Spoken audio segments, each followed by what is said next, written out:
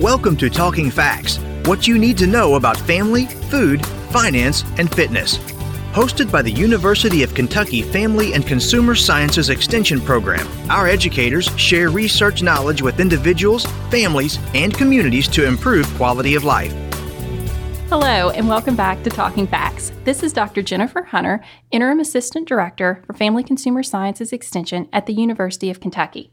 Today, I'm excited to have with me Dr. David Weisenhorn, Extension Specialist for Parenting and Child Development. Welcome, David. Thank you. So today's topic really intrigued me, nurturing your teen's brain development. So I have a 13-year-old in my house, and I'm really excited about the tips that you are going to provide today.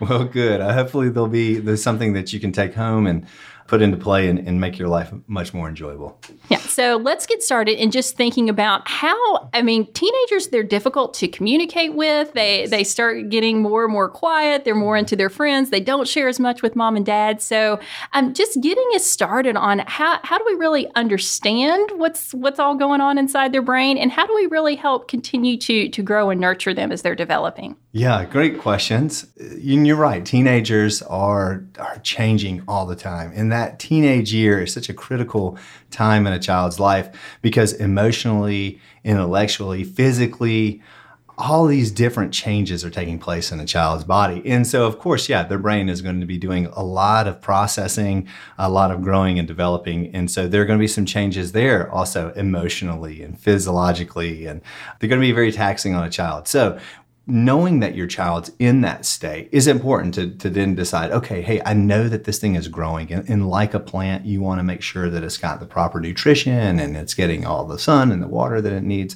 And so there are a lot of things that a child's brain needs to have. And I think the most important thing that a child's brain has is good sleep, right? And so that's something that I think a lot of parents tend to look over. But when that brain is developing, we want to make sure that they're getting good sleep. And what the APA says is that adolescents should get more than 9 hours of sleep per night.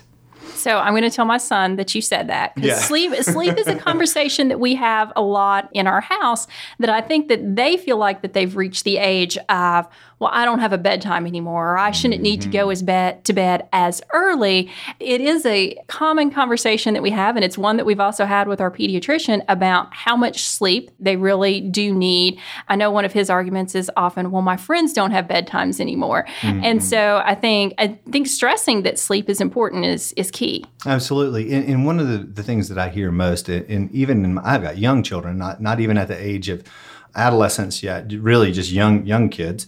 And my son just tells me, I'm not tired. I'm not tired, Dad. And so one of the things that I think is important for parents is that we have to understand that the world around our children is so overwhelming at times and really demands a lot of their attention. And so one of the things as a parent that I take a responsibility for is trying to reduce some of that chaos that happens around them, some of that stimulation. And one of the ways I think that's really good about doing that is to try to temper activities in the evening, making sure that we play after school, but then after dinner, we're really kind of winding down. Okay. So what about homework and that type thing? We should try and get most of that accomplished early on in the evening? Yes, I think so. And I know that can be difficult, right? A lot of parents might be listening to me and say, wait, like my situation where my children go to an after-school program, and they're playing there probably a lot of time and not doing that homework. Right. So when they get home, it's like, okay, we got to push to the homework.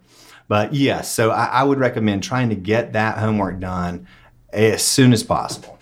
And then also, I think juggling the extracurricular activities as well in the evening. So we're trying to fit that in homework and dinner, that sometimes bedtimes do get pushed later and later. But I think it's important that we realize we really need to put an emphasis, even if some of those other things get pushed to the side a little bit, that sleep is important. Absolutely. And it should be one of those safeguards that you have within your daily schedule to say, no, I want to make sure that you're in bed at this time.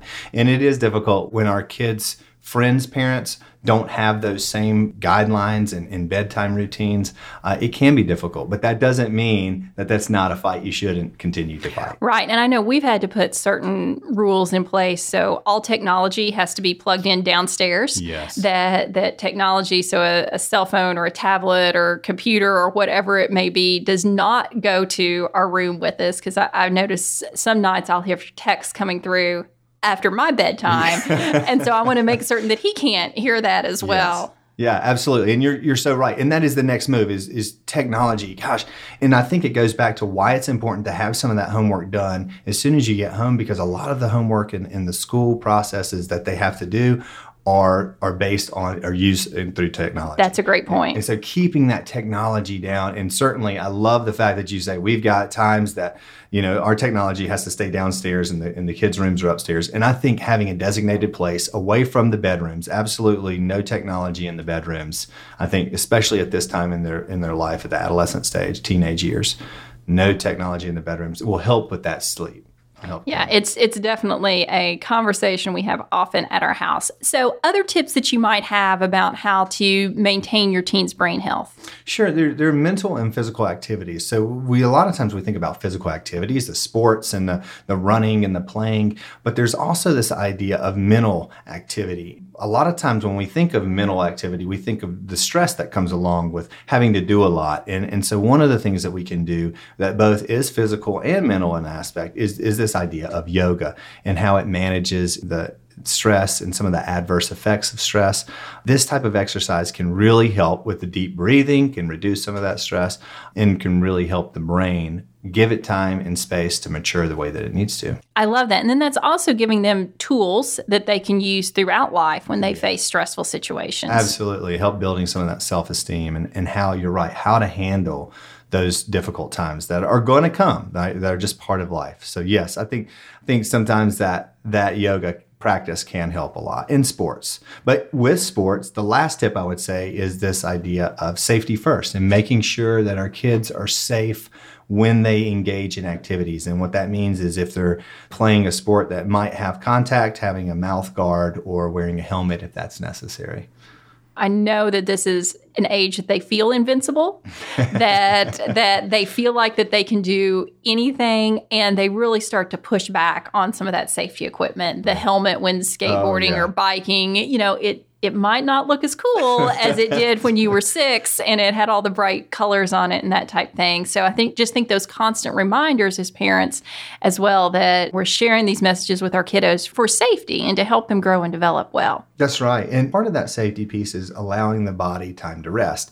And so in line with that yoga practice is that our physical activities, so many parents I've met that their kids have dance and then they go to ballet and then they have gymnastics and then they have basketball and all the different sports and all the different events that they're enrolled in. A child does need time to rest and the brain needs time to rest. And so making that a piece of a child's day or week is also vitally important for them. So when you talk about rest time, is that truly just downtime on the couch of where they have 30 minutes that they're not engaged with electronics or homework, or how would you really define rest for a kiddo? And that's good. And that's a really good point. I think one of the most important pieces to rest is alone time. And again, going back to this idea. Teenagers love alone time. Oh, yeah, right. This goes back to this idea we talked about earlier about this, the ability to cope and to work through their own stressors. A child needs to understand that being alone does not mean being lonely,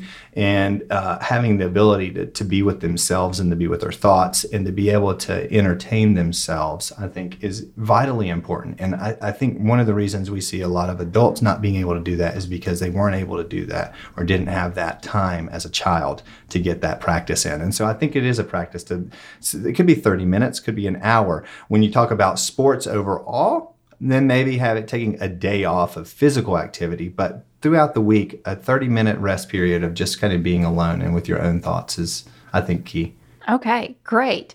Other thoughts that you have to share with us today? I think that's it. I think making sure that the nutrition is a big part of the brain too. So making sure your child's drinking plenty of water and trying to keep on a healthy diet. But maybe that's for another podcast topic. Great. Well, this has been since we've had this conversation set up, it's been a topic that I personally have been looking forward to because, as I mentioned, these are conversations that we are having daily at home, and I know that there's so many other families out there as well that this is a very important topic to them. And I think that we're given so much guidance as parents of, for our babies or our toddlers. But when they really kind of emerge into that adolescence, there's not nearly as much guidance for parents. So thank you very much for sharing with us today. It's always a pleasure.